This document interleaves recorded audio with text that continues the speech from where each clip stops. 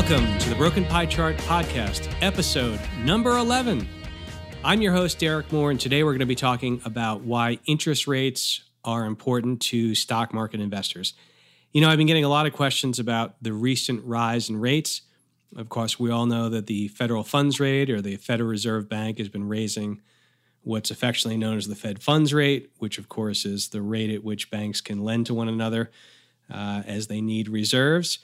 But they actually mean something to stock investors, potentially to valuations, and there's any number of ways that rates are important. And so today I'll kind of touch on a couple things that you may or may not be thinking about, of course, some of the easy ones. And we'll kind of end up with a little bit on how interest rates really affect different facets of the economy. And so, of course, I mentioned the Fed funds rate. We know that as the Federal Reserve raises rates, and that raising of rates certainly adjusts or affects the short end of the curve. Remember that yield curve looks at the short end, meaning the shortest duration, out to the longest end. But anytime they do that, it's going to change what people use for discount rates. It's going to change maybe what you're paying for a car loan, a credit card, and things like that. And so obviously, the easy ones, and you're probably thinking, well, why are you going to cover home loans or car loans? But I'll go through these quickly and just to show you sort of the difference between paying one rate and paying another. You know, the first thing you kind of look at is, okay, if I was going to spend $30,000 or take a loan out for a $30,000 car, and I'm going to finance that amount, and I'm going to do it at 3.11% for 60 months, you'll wind up paying about $541 a month would be, roughly your monthly car payment. And because you financed that $30,000, and let's assume you didn't put anything down, roughly you'll wind up spending about $32,400 and change for the car. But if we raise rates, let's say we raise the rate to 8%, well, now your payment goes from $541 to $608 a month, and that's for 60 months. But you'll be paying, instead of the 32, your total payments, including the interest and the principal, would be roughly $36,498. And so you're probably saying, look, that's a pretty obvious one. When we get to home loans, it's still the same thing. Obviously, the higher the interest rate that you're paying, the more your monthly payment will go up. To give you an idea, though, about how this changes things, let's say that you took a home loan for $400,000 and you did a 30-year loan, and you ran the numbers and you said, well, 30-year right now is about 3.92%. It's actually been lower, but obviously rates have come up recently. And you say, okay, well, your monthly payment, not including, all some other things like insurance and taxes and things like that, would be roughly, $1,891. If you rose the rate by 100 basis points or 1%, remember a 1% increase is a 100 basis point increase. And so if you go from, 3.92 to 3.93, you're going up a basis point. If you go from 3.92 to 4.92%, you're going up 100 basis points. And if you do that, now your payment jumps from $1,891 to $2,128. You go up to 8%. Wow, that would be quite a big increase. But just to give you a comparison, at 8%, your payment's over $1,000 higher than it would have been at 3.92 at $2,935. And so obviously, as interest rates go up, the cost of loans go up, and potentially what you're financing or what you have the ability to buy is also can be changed around as well. And so again, you're probably like, I didn't tune in to figure out that home loans and car loans will go up in value as interest rates go up. You're like, Derek, I already know that. I didn't need the podcast. And sure, maybe this is some information that you can share with your friends and help them understand. But then think about how this might affect potentially some of the other economic things. As interest rates go up, in theory, your house affordability is affected. As interest rates go up, the type, how much car you can buy, that could be affected. So there are some things that could have some economic implications, sort of say. But when we think about, the idea of a stock market investor and what they're concerned about with regards to interest rates, and there's really a couple things to kind of think about here. And when we value a stock, and look, I mean, a valuation of a stock, it's really about supply and demand. So where a stock trades is a function of supply and demand, meaning if there's more demand for the shares, price will go up. If there's less demand, price will go down. And momentum, sentiment, all those things play into how a stock price moves around. But there are people out there who are trying to value a company. And part of the way that they value a company is they try and figure out, okay, we think that they are going to earn this much money in a year from now, this much in 2 years, and this much in 3 years. And they have what's called earnings estimates. Are those estimates always correct? No, of course not. Of course not. And especially the further you go out, the less certainty there is. But they're trying to value a company based upon the estimation of what the future cash flows, meaning earnings, are going to be.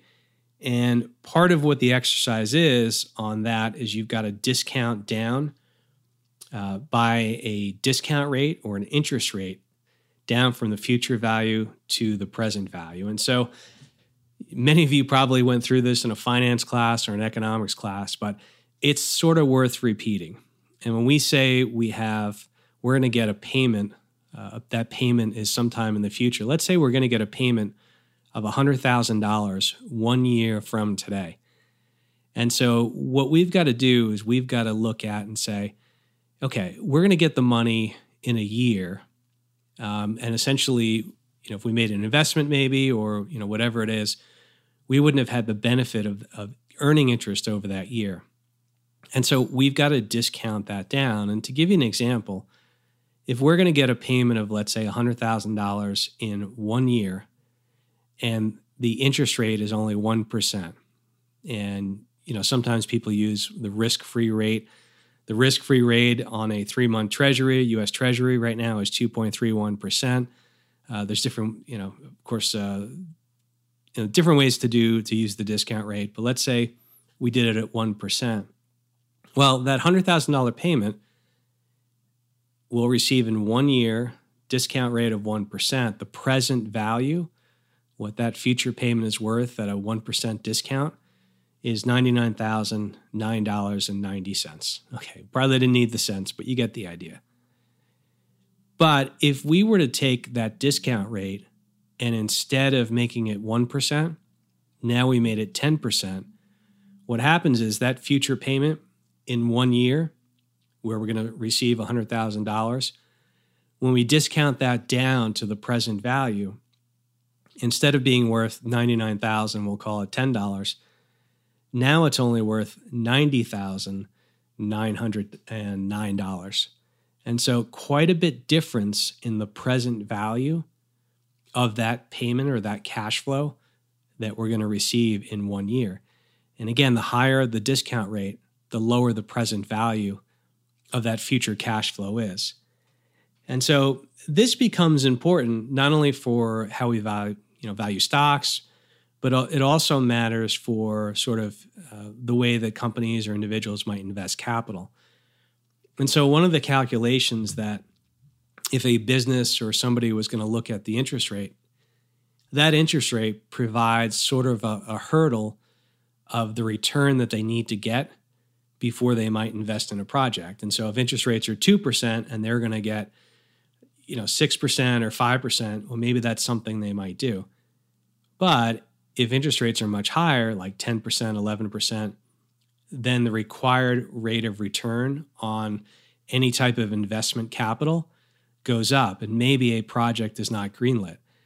And quite frankly, I mean, this is one of the reasons why you hear people who are talking about, did the Fed keep interest rates artificially low? Did they mess with them a little bit too much? One of the things that they bring up is when interest rates are really low, in fact, we had essentially Fed funds rate at 0.25 for the better part of 10 years. Well, when you've got really a zero interest rate, the hurdle or the required return is very low compared to that interest rate. In fact, in places like Sweden, in Italy, in Germany, and France, and some other countries, Japan, the short end of the curve still has negative rates, meaning in theory, you would pay interest, not receive it on a bond. It's a little more complicated than that. And so in Europe, with the negative rates on the short term, it's a different picture. But anyway, so back to the idea of this investment capital and then what type of return you need to get. There's something that people do. It's called a net present value. And net present value basically just says, if we're going to get money in the future, we're going to get payments in the future, or earnings in the future, and we need to discount that down to today. Remember, we did that future value, and we used a discount rate, and we brought it down. Well, what is that money worth? And then the net present value exercise looks at what the initial investment was. And so let's use an example. Let's say somebody took $60,000 and they invested it in some sort of investment. And the first year, the cash flow was $20,000. The second year was $22,000. So not bad, about a 10% increase in the cash flow. And the third year was $25,000. And so, the idea is that that's $67,000 paid over 3 years. The present value of that at a 10% discount rate would be about $55,147 or so. But the thing is, though, you then use this function and you decide, okay, does the project actually a positive or negative when you include the amount you invested and what's called the net present value? And that project would have a negative $4,800 net present value. And so, it's without complicating things too much, the textbook would say, okay, don't do that project because it's got a negative net present value. What's interesting, though, and remember, interest rates, it's not only about mortgage rates and car loan rates and about getting all sorts of loans and business loans at lower rates to try and drive investment. But lower rates can also make a project that wouldn't have qualified at a higher interest rate to be greenlit, meaning to have go ahead and do it. It could actually make it qualify for the investment. So in our same example before, just looking at those three cash flows and changing nothing else but the interest rate from 10% down to 3%, well, then our present value goes from $55,146 to $63,033. And instead of being a negative net present value of $4,800, it's a positive $3,033. In the back of the napkin, the sort of real simple example, it would say, well, it qualifies in theory because it's got a positive value when you discount down all the cash flows. At a 10% interest rate, it did not. And so that's a good example of, when you look at interest rates and how they can affect whether or not projects get done, whether or not something qualifies. Of course, the riskiness of the project matters. And maybe you wouldn't do a project if you only get a few percentage points above the risk-free rate if you deem the project more risky as far as future cash flows. But you can kind of see that, for the markets and for, if we look at sort of the economic activity, lower rates is more than just what you pay on a car loan. You also have this function of where projects are getting done or not done based upon the required rate of return and what the cost of capital is and what investors are requiring as a return based upon the interest rate. And this all brings us to how people may value a stock. And remember, there's any number of ways to value a stock. And as I said before, stocks go up or down because of supply and demand, because of really momentum, and more buyers than sellers, it's going to go up, more sellers than buyers, it's going to go down.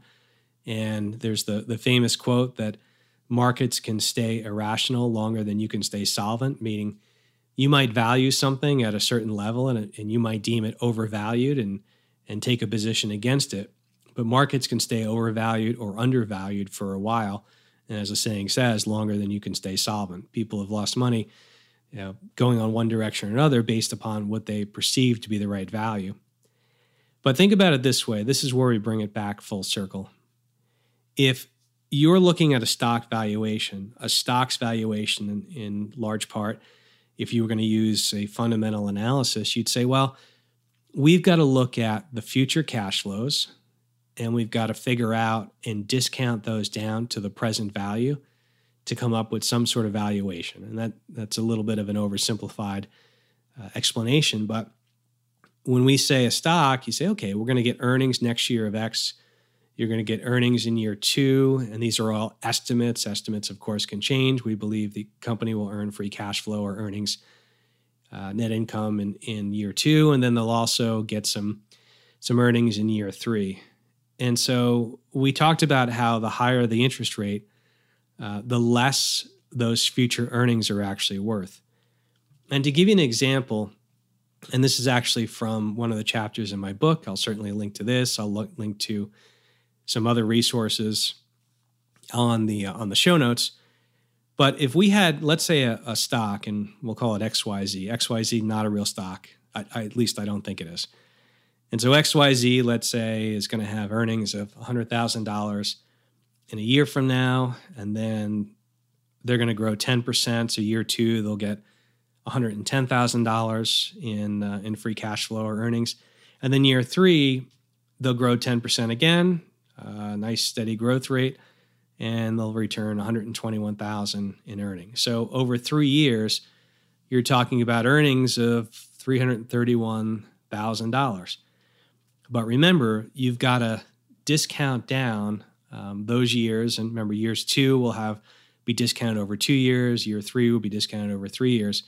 You've got to discount those future earnings down to the present value.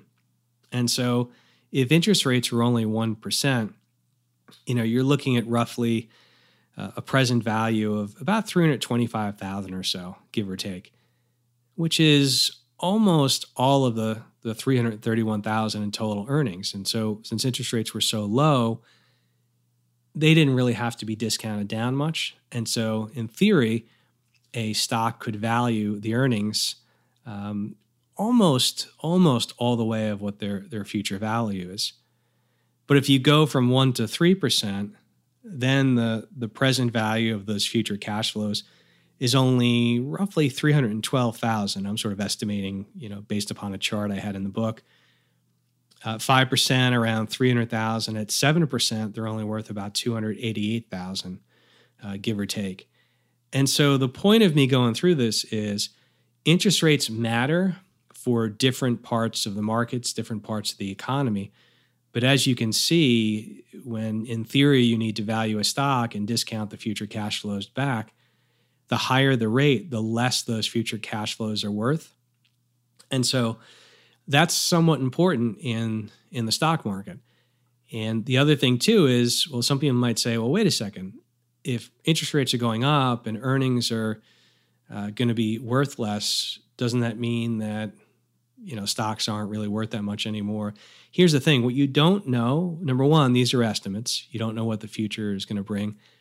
And the second thing is stocks earnings could grow more than the increase in the amount that has to be discounted. So you could still see on a net present value, the valuations go higher because earnings are going higher. And so there's a lot of things that are fluid in this, but I wanted to do a quick episode because I've been getting some questions on, hey, what does rising rates mean to different parts of the market? And then, of course, you got to remember the big thing with regards to interest rates is what happens to the market value of a bond. And so as interest rates go up, bonds go down. It's that seesaw, the inverse thing. Rates go up, bonds go down. And so unlike the late 70s, where you were paying very, very high interest rates, coupon payments were very high, and you had rates going higher, bonds had a big cushion because if bonds are paying 10% a year, and then the change in interest rates makes bonds lose 10%, well, in theory, you're breaking even. But if you start out, let's say, at a 3% interest rate, and then rates go up a lot, well, you don't have as much interest to offset the change in the market value. And so we've talked about bonds before, and maybe we'll do a whole episode just about bonds and how interest rates affect bonds. But that is also a very, very big thing to keep an eye on. And year to date, it's interesting, the aggregate bond index, the U.S. aggregate bond index, which is AGG, is sort of the symbol of the ETF, That was down year to date roughly, between 4 and 4.5%. Since 1980, I don't remember it being down that much. But the thing is, bonds are, with the interest rates so low, any sort of change in interest rates is going to affect those bond prices because you don't have those very large coupon payments. And so maybe we'll do a whole separate episode really getting into the details and the fine details, should we say, of how bonds change based upon interest rates, because I've also been getting a lot of questions on that. So I will link to a few things and also look for an article. I'll probably do an update where I'll play around with the Buffett indicator, which looks at the stock market divided by the nominal GDP to try and figure out when the market, and this is according to people who follow this, where the market is based upon valuation, because that is indiscriminate to interest rates. And I think interest rates matter with regards to valuations. And certainly one of the biggest bull markets we ever had was 1982 to 1999, when rates went from, you could have bought a 15% treasury bond in 82, and then rates went down to next to nothing after the financial crisis. So let's call it there. We'll be back next week with another topic, and see everyone then. Take care.